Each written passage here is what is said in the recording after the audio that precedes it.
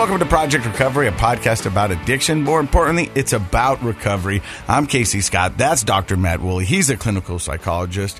And Dr. Matt, unfortunately, or fortunately, depending on your perspective, it's just me and you today. I like that. I think it's fun. I love having guests, but we do guests almost every single week. It's fun to just have a conversation with you. You know, and I procure the guests, if you will. Yes, you do. And every time I try, they usually back out. I've had a couple of my own guests, but they're mostly you. It's tougher than you think to get people to come up here and share their stories. There's a lot of people that are forthright and willing to come up and just do it. And then other people who have got amazing stories are somewhat a little bit hesitant about going on a podcast and sharing their story for all to hear. And I respect that. I mean, everybody's different, and not everybody's quite at the point where they feel comfortable doing that, and that's fine. You know, when I'm out walking about and I talk to people about the podcast and I hear stories, I always say, hey, if you'd love to be on the podcast, we'd love to have you. Right. But I always say, but you need to be ready. And they go, what do you mean? I go, well, you need to be ready to share your story because once you put it out there, there's no taking it back. Right. And what you don't know, and this is kind of interesting that we're talking about this, is that we say addiction's a family disease. Right. And so is recovery.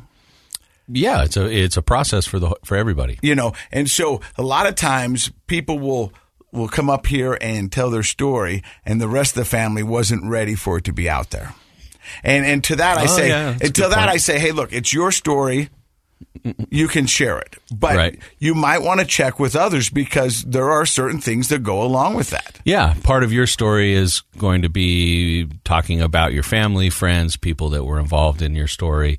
And to be fair, we do tell people we only want you to share what you feel comfortable sharing, right? And sometimes we have certain people have told us before the interview starts, like, hey, I don't want to talk about this or I don't want to talk about that. So we try to steer clear of those things.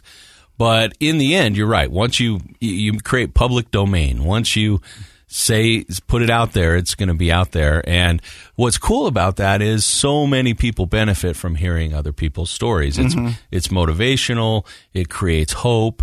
But not everybody's ready to share. So in the 3.5 years, almost 4 years we've done this, we've only had one person. I don't know if we've ever said this on the podcast. Only one person call us 2 days after it posted and goes, do you mind taking that down? Oh, that's right. That's right. You know, and I don't know if we ever did. We just we never talked about it, but we did pull it down. Yeah. But we never talked why. We didn't. And so I don't want to draw attention to this family again or whatever. But so the deal was this person shared their story on here, and it was probably months in the making of getting this person to come on and share their story. Right. And after the podcast, they felt really good about sharing their story. Even the day it came out, they called me and says, "Hey, this is amazing. Thank you for this opportunity." Right. You know, and I was like, "You bet. Thank you for sharing. You're gonna help somebody. I just know your story will." Second day later, I get a call. "Hey, do you think you could take that down?" I go, "It's been out for 2 days." Yeah, it's pretty much everywhere. I says, there's no way for me to go back and get it back from everybody who's either downloaded it, shared it, or whatever. I mean, I think we can take it off our server, and I'll certainly do that. May I ask why? And the person said, well, it's causing a controversy in my hometown, and a lot of people are talking about it, and they're not happy with how it all went down. Yeah. And I said, I get that. I said, but you understand this is your story, right? And the person goes, yeah, I get that. Yeah. But just to appease everybody and make it a little simpler, I said, I get that. We can certainly take it down. Which is also part of a broader conversation we've had with the KSL management. We haven't in a year or two, but back in the day, we talked about like fact checking and do we need to have somebody check and you and I talked to them and we said, no. This is the person's story. If it's however they remember it, it's whatever the details are that they recall. We're not going to fact check people's stories, but as a result, somebody else listening to it who knows the person might say, well, that's not how it happened, or that's not true. But that's part of, everybody has their own memory of things. Everybody has their own story. I mean, if you and I went to a party and the next weekend we both said what happened at the party, we'd have different recollections of who was there and what happened. I always say there's 3 sides to a story. yours, mine, and the truth. Yeah. And the truth is always a little suspect anyway. Yeah. But I mean, it's one person's perspective Yeah. of what it is. And we've had people who have called us up and said, hey, that's not exactly how it went down. Or there's tattletale on some of our guests, right? They call up and they'll say, hey, they said this and that didn't happen. Or this person's not being completely forthright with you. And I go, I get that. You know what I mean? But we're not going to try to control what they say. No, because we've had some amazing people share stories on this podcast. Yeah. And so for those who are just joining us, who have, maybe just jumped on the Project Recovery bandwagon or introduced to us through someone's story, a loved one, a family member, or a friend. Right. I've got the top, it looks like 6 podcasts that we've done. Our most popular top 6. I don't know. It's maybe not most popular, most downloaded. Most downloaded. Most shared. And it's funny because we went through this list before the show today, and some of my favorites are not on there. Yeah. And but so that's okay. Yeah. It's subjective. Yeah. The number one downloaded podcast we have here on Project Recovery is Sarah Fry.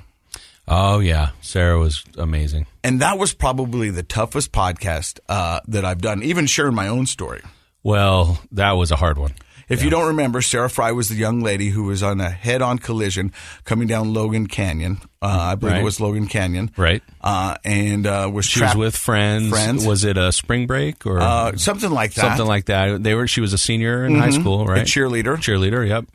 And got pinned into a car in the seatbelt, and she ended up losing her lower half. Yeah, no one died in the accident. No. But she was severely injured and lost both legs. One point in it, she said, Casey, I wish you would have been the guy who hit me. Oh, yeah, that was... And I said, I know you're trying to be nice, and I appreciate that, but the truth is nobody should have hit you. You should not have been in this situation. And, Sarah, you have every right to be mad at the world. I think she said that. I think you both had a really intense, maybe the most, other than reading your daughter's letter, I think, on the show, one of the most intense emotional moments on our show was between the two of you, because you had hit a family, and that family, and it's totally their right, hadn't wanted to receive an apology or have any conversation. So there's no closure. You weren't able to ever talk to them and I still think about them every day, and to try to figure out, do I write a letter? Because I would like to have that closure. But they made it clear initially, at least, they didn't want any contact from you. And so, I mean, maybe it's a good time. Maybe this is good that we're doing this, and we revisit this, that, and then maybe I could figure out if there's a way to do it. And so you didn't have closure. No, and I'm sure they don't have closure. Well, yeah, and who knows if they want it? I mean, I feel like you could always write a letter and send it, and then if they don't want to open it, they don't have to. Yeah. Right? But you were dealing with that, and she was dealing with the same thing on the opposite end, because the person who hit her and her friends didn't really offer what she felt was a sincere apology or taking like ownership of what happened. Well, if I remember correctly, and you can go back and listen to the podcast, there was a point in the trial where they asked him if he wanted to say anything, and he chose not to. Right. And, yeah, that's right. And that's now. So she's needing closure. You're needing closure. Yeah. And so that was a very emotional moment when she said, "I wish you'd hit me," because you could see that both of you wished that you could have had the closure on those accidents. We were each other's surrogate. Yeah. And I think that was a powerful moment. Now I have talked to the Fry family since then, and in my recollection, he has apologized. Oh, good. Okay. And I don't know other than that what that entailed. But she's an amazing young lady. I remember she's doing good stuff. You should follow her on Facebook. Oh, it's amazing to see what she's doing. She's currently going up to Utah State. She wants to be a teacher, but she hasn't let this wheelchair slow her life down. Not at all. She's boating. She's camping. She just got. She does more stuff than I do. Yeah, I mean it's amazing. And I remember saying, I was like, "You have every reason to be mad at the world." And she goes, "But Casey, what would that do?" Yeah. It wouldn't fix anything. No. It just means I'd be mad, and I don't want to be mad. It's like an infection or a poison. Holding on to anger just hurts yourself. Yeah. So if you get a chance, go back and listen to hers. And then also, this one, his name is Abel Ortega. And he had a powerful story. It was him and his wife. They came in and what they've done, and they were in prison together, in and out of it. I mean, it was a wild story. And now these two guys are living their best lives. And so get a chance to do that one. Another one is Travis Whitaker. Yep. And right now, there's some interesting stuff going on with Travis Whitaker. I think they're filming a movie about his life. Oh, are they really? Yeah, and he was the basketball player, and he works as an interventionist. And we should find out where that movie's at and have him come back and talk about it. Yeah. The last I heard is that they were in pre-production and getting ready to film a movie or a story about his life. Cool.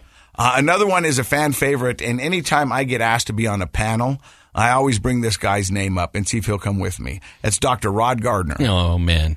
He's great. Yeah, he's a dentist and oral surgeon up in Logan who ended up in prison. Yeah, and he's a perfect example of how addiction is no respecter of persons. Here we have a bright, articulate, well-educated, guy making good money, and man, that addiction just got a hold of him. I remember he was telling a story, and you'll have to go back and listen to it, but he would write his patients a prescription. Mm-hmm. And then he would send them on their way, and then he would run around and get in his car and follow them to get their prescription filled, and then wait to see if there was a moment where he could take their medicine. He shared a story about when the person got out of they had filled the prescription, got out of the car to either go in their house or someone else's house, and he pulled up alongside the car, snatched the prescription, and took off. Yes.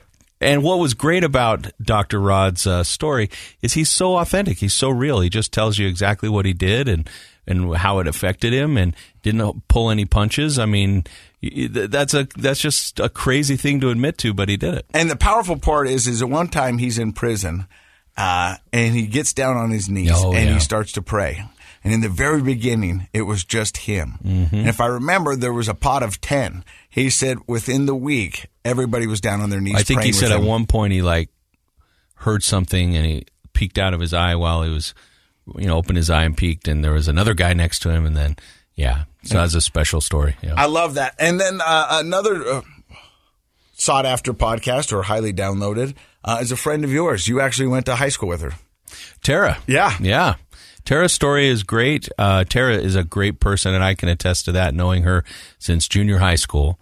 And Tara's story about everything she went through with her husband, who we also went to high school, her first husband, and the addiction and how it eventually got a hold of her.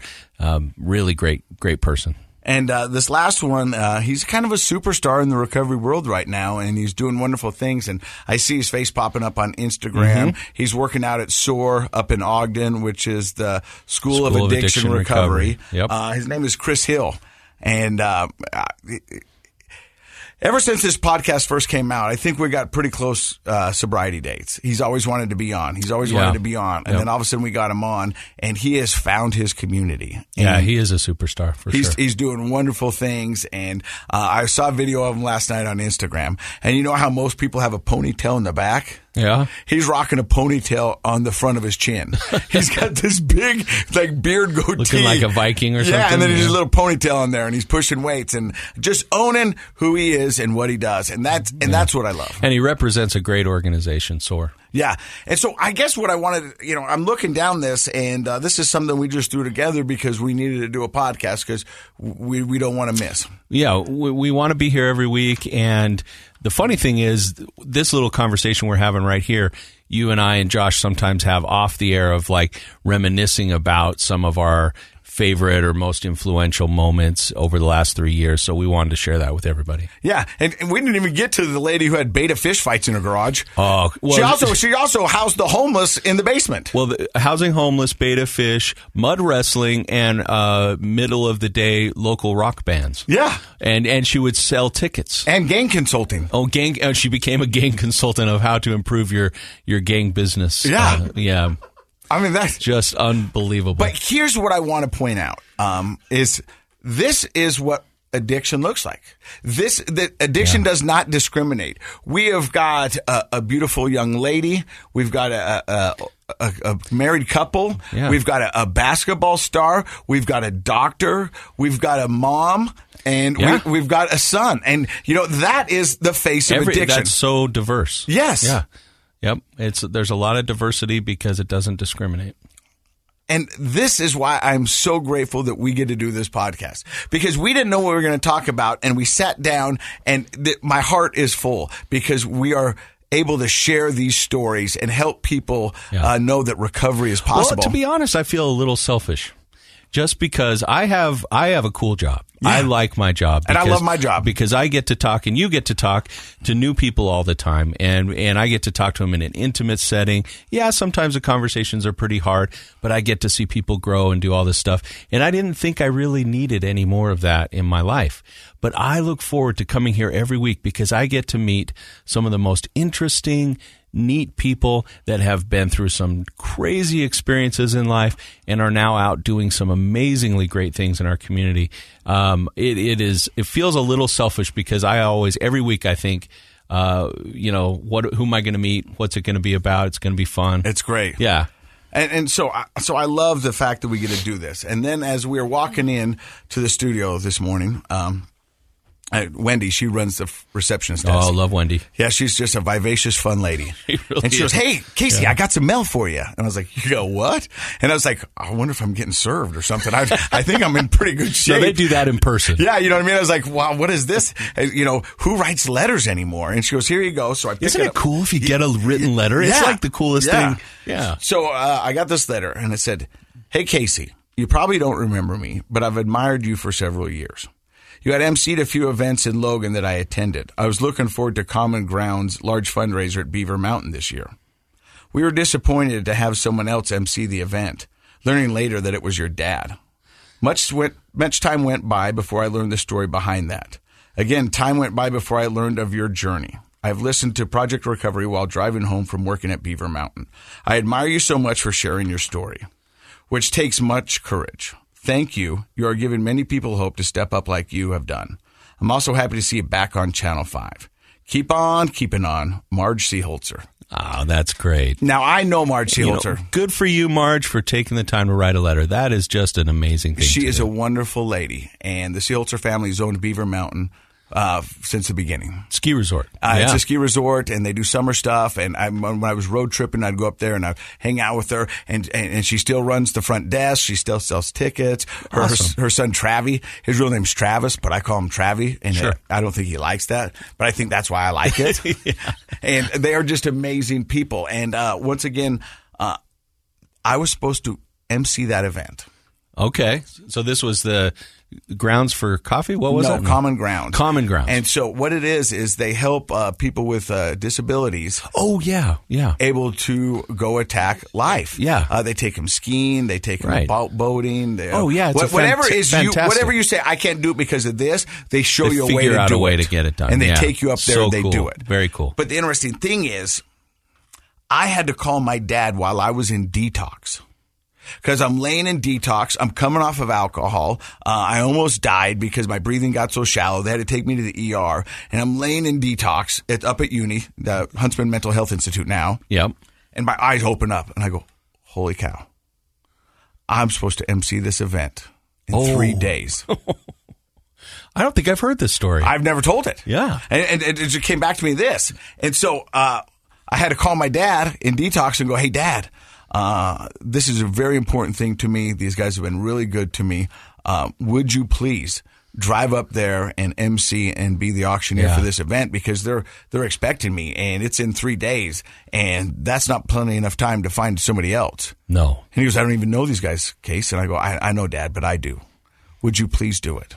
And for the listener, your dad also is an MC and an auctioneer. An MC, auctioneer, and a radio professional. Yep. And so he went up there and did that. Oh, that's really cool. So that makes more sense why she wrote it that way in the letter, because, she didn't really know the story. I assume your dad kept it private. Yeah, well, because I'm in detox. What is he going to say? Right. Hey, my son's an alcoholic. So they got a Scott. They got a Scott. It wasn't me. Yeah. And coming up this October, I'll be back at the event, MCing, awesome, and auctioning off stuff for them. Very cool. So recovery has given me so many blessings to which I'm eternally grateful. And I appreciate it. So what we're going to do is we're going to take a break right now. Coming up, Dr. Matt's brought some stuff, and he's going to talk about the power of optimism.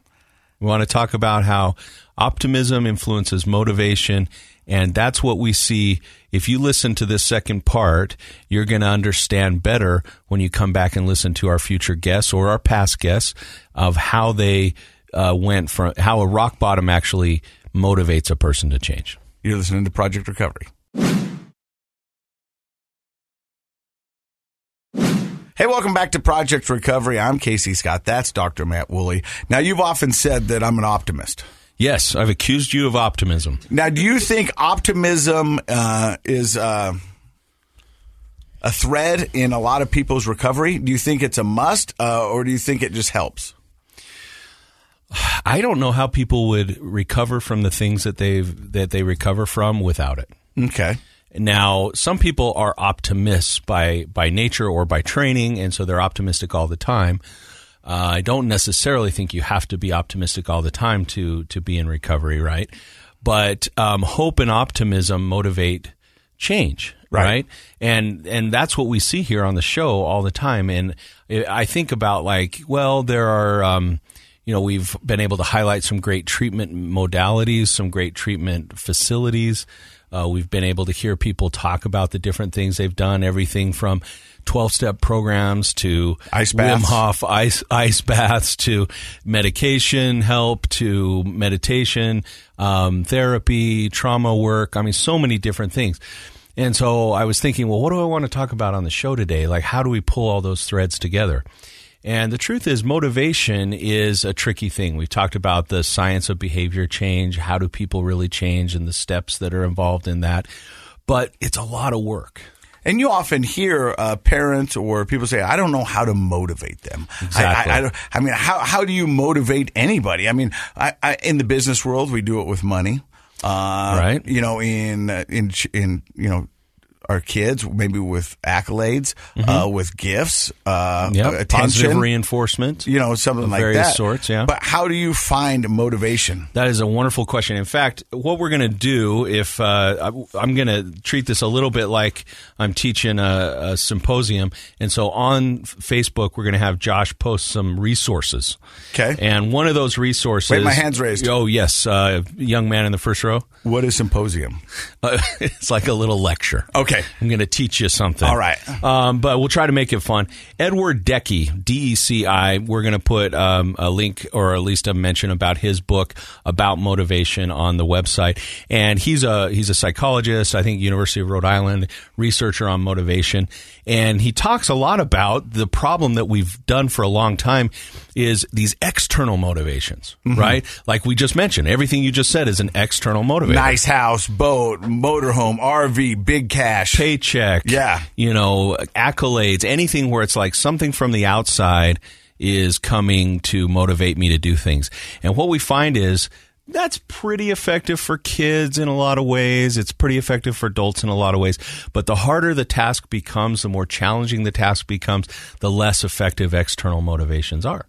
And in fact, we've had people say things like they'd almost rather be dead than have to go through the detox and everything that happens when with the withdrawals. I mean, withdrawals, yeah, or climbing back out of that hole. Yeah, so there aren't enough dollars really, or things like that to motivate a person sometimes. Well, to be fair, I mean, in recovery, when I was working at the recovery center, people would say, how much money does it cost? I'll pay it. Fix my kid, fix my loved one, do whatever. And I go, unfortunately, money does not help in this situation. Yeah. Money might get you in the door, but money, you can't buy a recovery. No, you can't. No, you can't. Mm-hmm. And so Dr. Deci says what we are about is trying to have internal motivation. And there are three things that he points out that create internal motivation. So your question earlier was, people will come in and they'll say, how do I motivate my loved one to change? And the reality is creating an environment in which they develop internal motivation. So what are some of those things? Belonging and feeling connected. Those are his words. What do we always say? Opposite of addiction is not abstinence, it's connection. Yeah. Right. That's the number one right there on the list is research shows when you can create an environment for a person who's struggling with a task that they need to do, if they can feel a sense of belonging and connectedness, that's number one. So we know that from working with people here on the show. And that's usually done through community. Yes, finding a community. And we have some amazing opportunities in the state of Utah for those kinds of communities. If you like to exercise, if you're into nutrition, motivation towards meditation and climb mountains, whatever so it is, many things. There's a group for you out there. I mean, bowling, 12-step. I mean, all those things. Sober softball. Yeah, which is a thing. Is a thing. Number 2 is a sense of autonomy and self-determination, meaning even though I'm connected with everybody else, I can do this. I'm determined. I have a belief in myself, and then we'll come back to that with optimism in a minute. And then feeling competent, being in an environment where somebody's teaching you actual skills. When you always feel like this is how I feel around my house a lot of the time, is incompetent. Like if I have to fix something, I'm like, do I have the right tool? I've never done this before. Like that's not an easy place for me to go. And so, I'm Googling a lot of things and I'm YouTubing. currently in the middle of a remodel where nothing but a cavalcade of men who know how to do stuff are been in my house. And they make you feel like about this big, right? Even my girlfriend knows more about building a home than I do. I was just going to say, I now just ask Ashley. Yeah, she knows it. She knows how to do stuff. She's like, do you know where the breaker box is? And I go, I think it's downstairs. Yeah, you and I, man. I don't know what happened to us. But motivation is important. And how do we get motivated besides finding connectedness and all that? We have to have some fuel. We have to have something that sort of fuels that. Mm-hmm. And those 3 steps. So check out that book if you're interested in motivation. It's going to be on the Facebook. But optimism. So what do you think optimism is? Because what you're going to say isn't going to be wrong, but it's not going to be 100% right. But go ahead. What do you think optimism is? For me, optimism, the way I look at it is things are better than they seem. And regardless of what is put ahead of me, I will be okay. Okay. That's for me. Yeah. Things are going to work out. Things are going to work out. It might not be exactly how I wanted it to, but it's going to be okay. And that is a good basic definition of optimism. Yeah, that somehow good things are going to happen or success in some form or fashion is going to happen for me. But I've also got optimism when it comes to negativity. Hear me out. Okay. This is going to suck, but I bet it's not going to suck as bad as I think it is. Does that make sense? Yeah. Like, I mean, that's what I do. I was like, I don't really want to go do 25 minutes. But it's not going to be as bad as I think. Yeah. You know what I mean? And I go, it's not going to kill me. And to be honest, it's probably going to be good for me. And so let's just get it done. So I call that realistic optimism because it's grounded in reality. It's like, this is not going to be the most fun thing I've ever done, but it's not going to be as bad as I think. This remodel has sucked. I've lived through a couple, and they're no fun. But I know I'll get through it, and it will be a way better house when I'm done. You know what I mean? You're going to love it. But right now, I would give my kingdom to have it all be gone right now. Yeah. Just to be like, give me back my old house with pink carpet. I don't care. Yeah, the 70s decor. Oh, it was cool. I know. I was waiting for pink carpet to come back, but my girlfriend's like, it's not coming back. Oh, I bet you can order it somewhere. Yeah. Well, so you're right. That is optimism. Looking forward and knowing that things are going to work out in some way. And I do I talk with patients all the time about, let's be realistic. Optimism is not Pollyannish. It's not that rose-colored glasses stuff. It's grounded in reality. But most of the time, things do work out in some way. So that's an optimistic point of view. But Martin Seligman, who's a researcher in this, I've mentioned on the show before, he'll say, real optimism is not grounded in things like positive affirmations and positive visualizations and things like that. That's not where we get optimism. Like a vision board? Yeah. I mean, if you like a vision board, go for it. It can't hurt. But it's not going to necessarily create real optimism. It might make you feel good and give you a path and a direction, so it's fine. But it's focusing on how a person thinks about the causes of what happens to them in their life. That's the basis of optimism. So if you think about what are the causes of what happens to me in my life? And he breaks it down into a few different ways. We probably just have time to talk about the 3 Ps. Let's go. The 3 Ps. And this is, if you want to know if you're an optimist or if you're married to an optimist or a pessimist, listen, because this is one way to think about it, okay? So the first one is personalization. Let's say we're going to talk about what's the cause of a problem in my life. We have a problem in my life. What's the cause of that? If you tend to personalize, if you tend to blame yourself a lot, you're not an optimist. You're probably a pessimist. Okay? Because you walk around with that heaviness on you all the time. Oh, gee, I'm a knucklehead. I'm a this. I'm a that. I'm the cause of all my problems. Basically, a Debbie Downer. You've got a black cloud following you everywhere you go, thinking it only rains on you. Exactly. So it's interesting. You see people like that. We've all probably been like that at times. And I want to, as a little sidestep here for a second in the conversation, when I say this, it sounds like I'm talking about these absolutisms. You're either an optimist or a pessimist. Most of us are in the middle. 50 Shades of Grey. Think maybe. Yeah, it could be. That's, I think, a different show. But not the book that I read. But if you think about a bell-shaped curve, remember from school, you got the bell-shaped curve with statistics.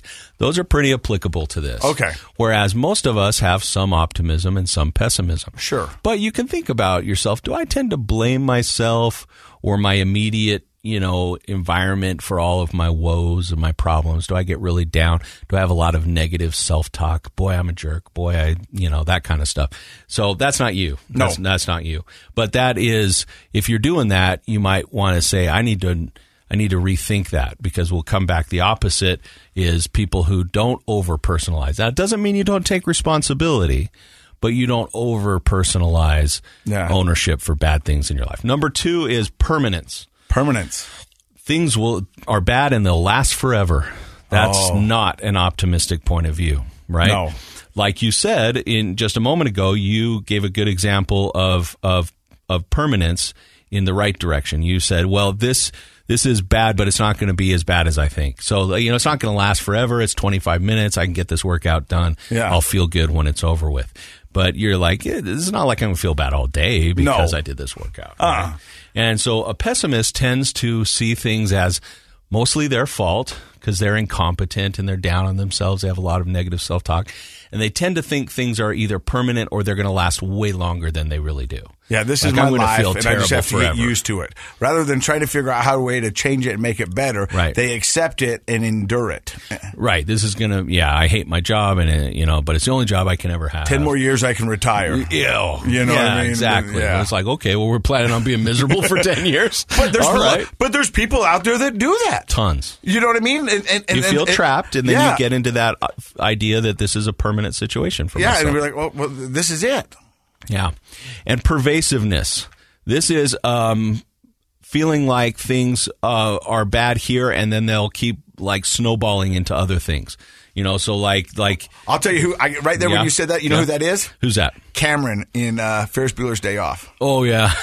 And then they'll call, and then they'll do this, and then I go do this, and he just keeps playing it forward. None of that stuff has happened yet. Cameron was in Egypt's land. Let my Cameron go. Yeah. But he was that kind of guy, right? And Cameron, if you don't know, it's Ferris Bueller's Day Off, a classic from John Hughes. Actually, if you want to learn a lot about adolescent development, go watch John Hughes films. I'm not kidding.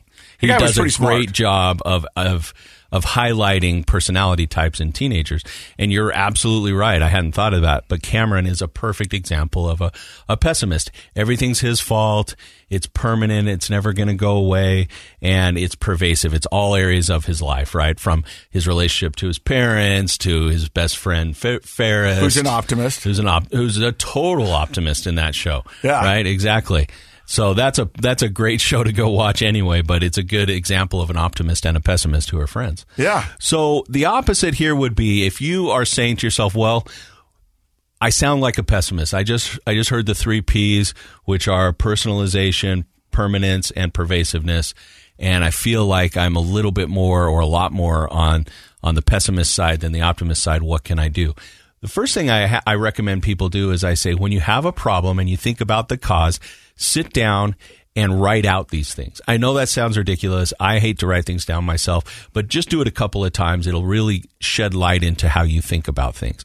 So you sit down, you write like personalization, and you can rate it like, how much am I personalizing this? Yeah. Am I feeling like this is 100% my fault or only 10% my fault? Where am I at on that?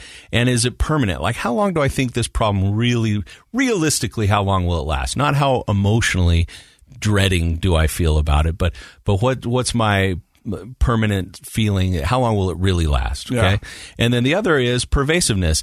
Are all aspects of my life trash, or is it just this? Like, this is a bummer, right?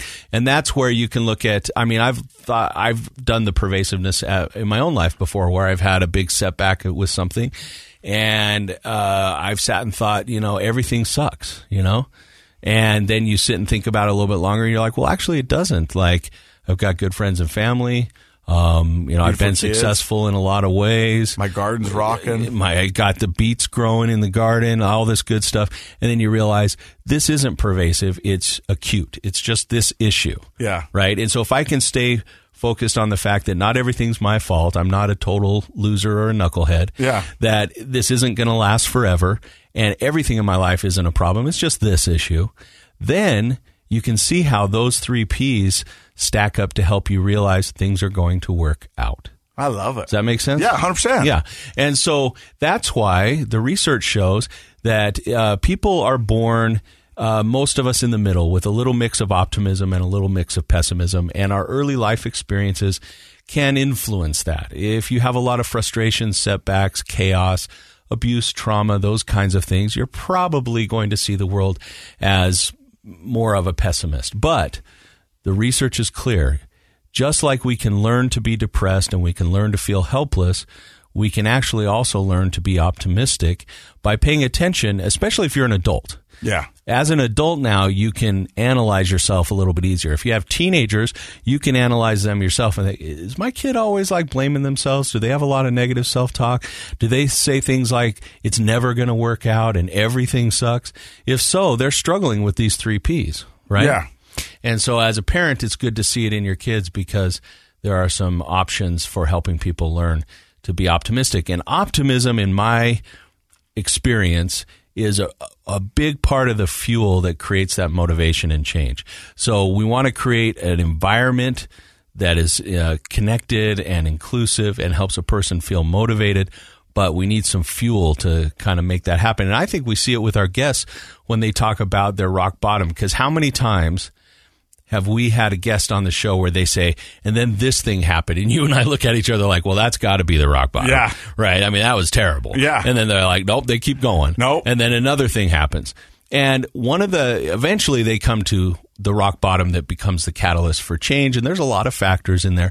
But one of the things is they believe that things can happen. They're like, I'm going to put everything. How many times have we had a person say, I finally went to the treatment program and I said, I'll do whatever you say. Just help me. We had that one guy said, he goes, if they told me to put my head in the toilet for 10, I'd do it. I'd do it. Because now you're like, it's going to work. It's going to work out. I've just got to follow what these people. So there's humility, and there's connectedness, and there's professionalism, and there's a lot of factors. But optimism, I tell you what, and you know what, why somebody, if listening and they're like, yeah, that sounds fine, Matt, optimism, whatever. I'm a realist. Well, realists are just pessimists in sheep's clothing. You're kidding yourself. Yeah. People that say they're realists are usually just pessimists. But are there benefits to optimism? 100%. Yeah. So let me tell you what. Work, more career success, job satisfaction, and more proficiency. That's research. It shows it very clearly. How about physical health? Could it possibly affect? Optimism is just an attitude. Yeah. Could that affect your physical health? 100%. Guess what? There's a lot of research that says you have significantly better cardiovascular health if you're an optimist, better immune system, and you deal with your health problems better. And guess what? The big one, you live longer. Optimists live longer. There's research to show that. So I've always wondered, and so like you'll hear somebody who's been diagnosed with cancer, right? And they get diagnosed with cancer, and then within a month they've passed on. Could be. And then you've seen somebody who's been diagnosed with cancer, and that person will go, I'm going to beat this. Mm-hmm. And then sure enough, they beat it. I know there's a lot of stuff in between there. But the optimism when it comes to battling those problems are either people resign to having this, or they go, I'm going to give this thing the best fight it's ever had. Right. And while we do acknowledge that there are lots of different kinds of cancer, some are more aggressive than others, definitely. But we do know that research shows, specifically with cancer, that optimists have a better outcome. So they live longer and they're healthier longer than pessimists when it comes to dealing with cancer of all kinds. So health benefits, yes. Yeah, absolutely. So that one blew me away years ago when I read the research on that. I'm like, people actually, you would think, but that's how tied our psychology and our physical health is. They're very much the same.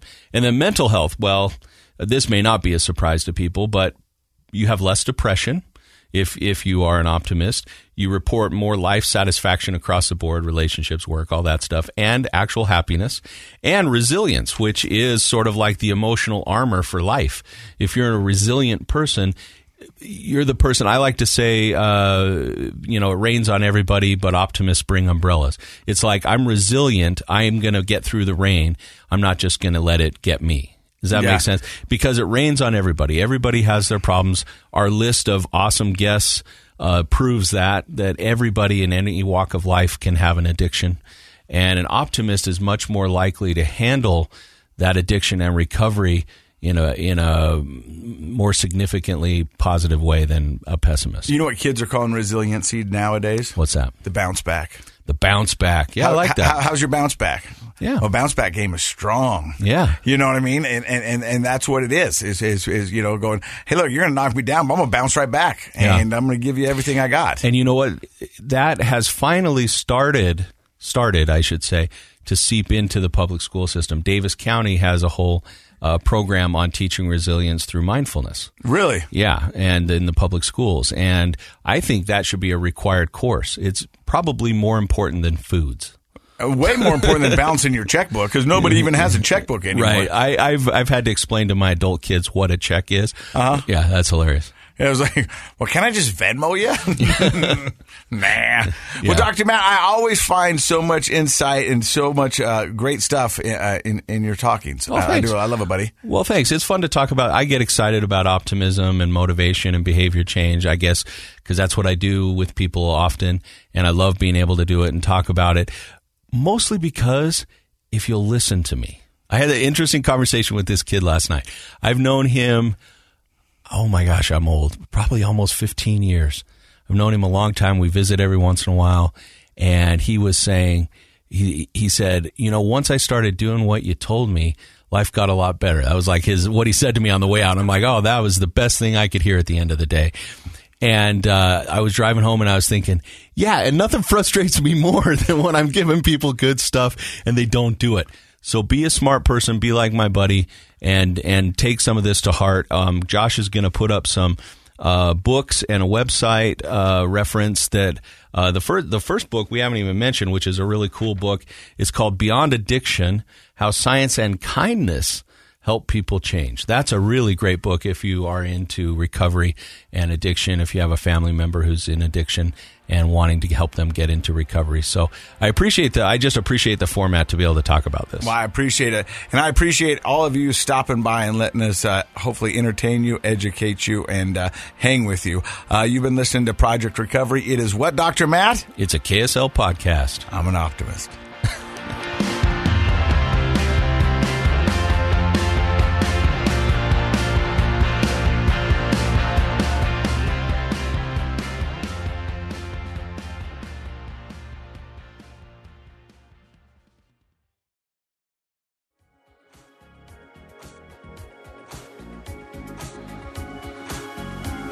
The contents of this program are for informational purposes only. The program is not intended to be a substitute for professional medical advice, diagnosis, or treatment. Always seek the advice of your physician, licensed therapist, or other qualified health provider with any questions you may have regarding a medical condition. Never disregard professional medical advice or delay in seeking it because of something you've heard on this program. KSL does not recommend or endorse any specific tests, physicians, products, procedures, opinions, or other information that may be mentioned on the program. Reliance on any information provided on the program is solely at your own risk.